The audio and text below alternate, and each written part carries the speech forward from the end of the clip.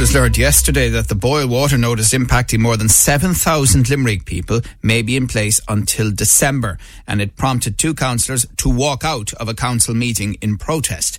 The notice came into force last week when cryptosporidium was detected, and you heard about that on Live 95 News across the Sunday of the announcement, and we were talking about it on the show as well. It affects people in Askeaton, Foynes, Ballyhahill, Lochel, Ballysteen, Pallaskenry, Kildimo, Shanagolden and surrounding areas. When they weren't allowed to discuss the issue at the Limerick City and County Council meeting yesterday, councillors Adam Teskey of Fine Gael and independent councillor Emmett O'Brien walked out in protest. Live 95's Sandra Quinn was there, and she spoke to the councillors just after they had dramatically left the chamber.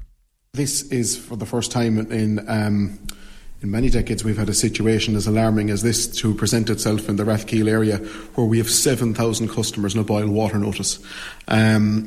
We brought it up at the last municipal meeting last week, where we requested that at the full council meeting to take place this Monday, that we would be given a presentation, and we requested a roadmap as to how we get out of the situation that has occurred. And we brought it up at the meeting today, and we were shut down at the meeting. We're not allowed to express our views and opinions in relation to this. We've got no update from Irish Water, except for the fact they have now told us and informed us that this boil water notice will be in place till a conservative time of December 2023. Both Councillor O'Brien and I have walked out of the meeting in protest because we were prevented from speaking on this issue, which is affecting 7,000 people, and it's affecting many businesses. It's affecting people with medical conditions, and it's affecting anyone with the preparation of food, brushing of teeth, washing themselves, anything to do with water. This is affecting them. There's a huge cost burden now on the general public in relation to boiling of water, and who's going to remunerate the public for that? What is Irish Water doing? Where has the contamination come from? We are none the wiser. People in the meantime are ringing both us as councillors, requesting the information. We can't even get it off our own local authority now, and we were refused that right here today in the chamber, and it is something that I cannot stand by, which is why I've walked out in protest along with my area colleague Councillor O'Brien, and we're not going to stand for this. Councillor O'Brien, things obviously got pretty heated in the chamber.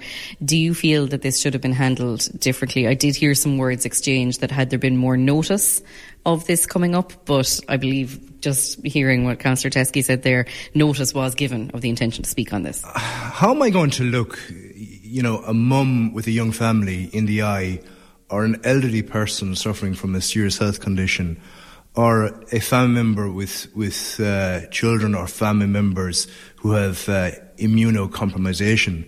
How can I look at them in the eye and say, well, sorry, it wasn't on the agenda today, good luck?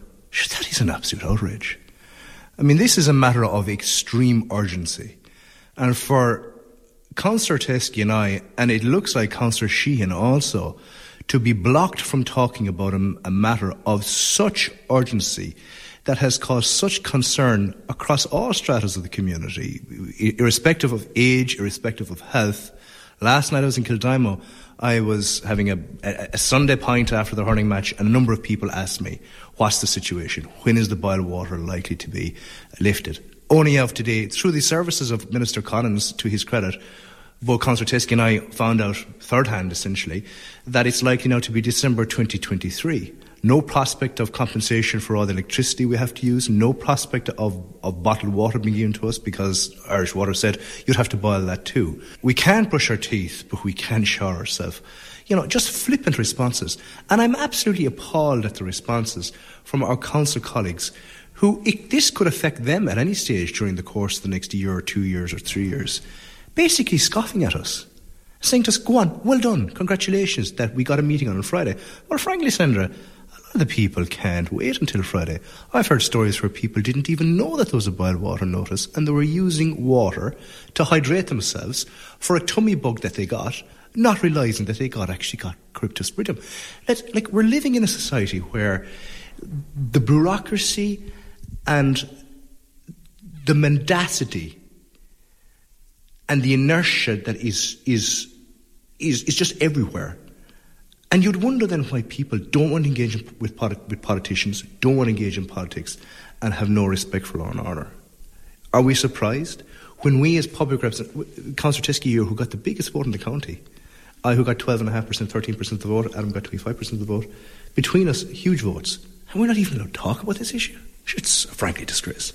That's independent councillor Emmett O'Brien, and before that Fine Gael councillor Adam Teskey, both of whom walked out of a meeting yesterday, and they're now, to their understanding, saying that the boil water notice could be in place until December, affecting more than 7,000 Limerick people. And just to point out from our perspective here at Live 95, at the first opportunity when we were informed officially that this boil water notice was in effect, we brought that to air, and it's something that we will continue to both highlight and to bring updates to listeners, because I absolutely take Councillor O'Brien's point. It's very important that people are aware that the boil water notice is in fact in place. Your views, your news, your Limerick Today with Joe Nash.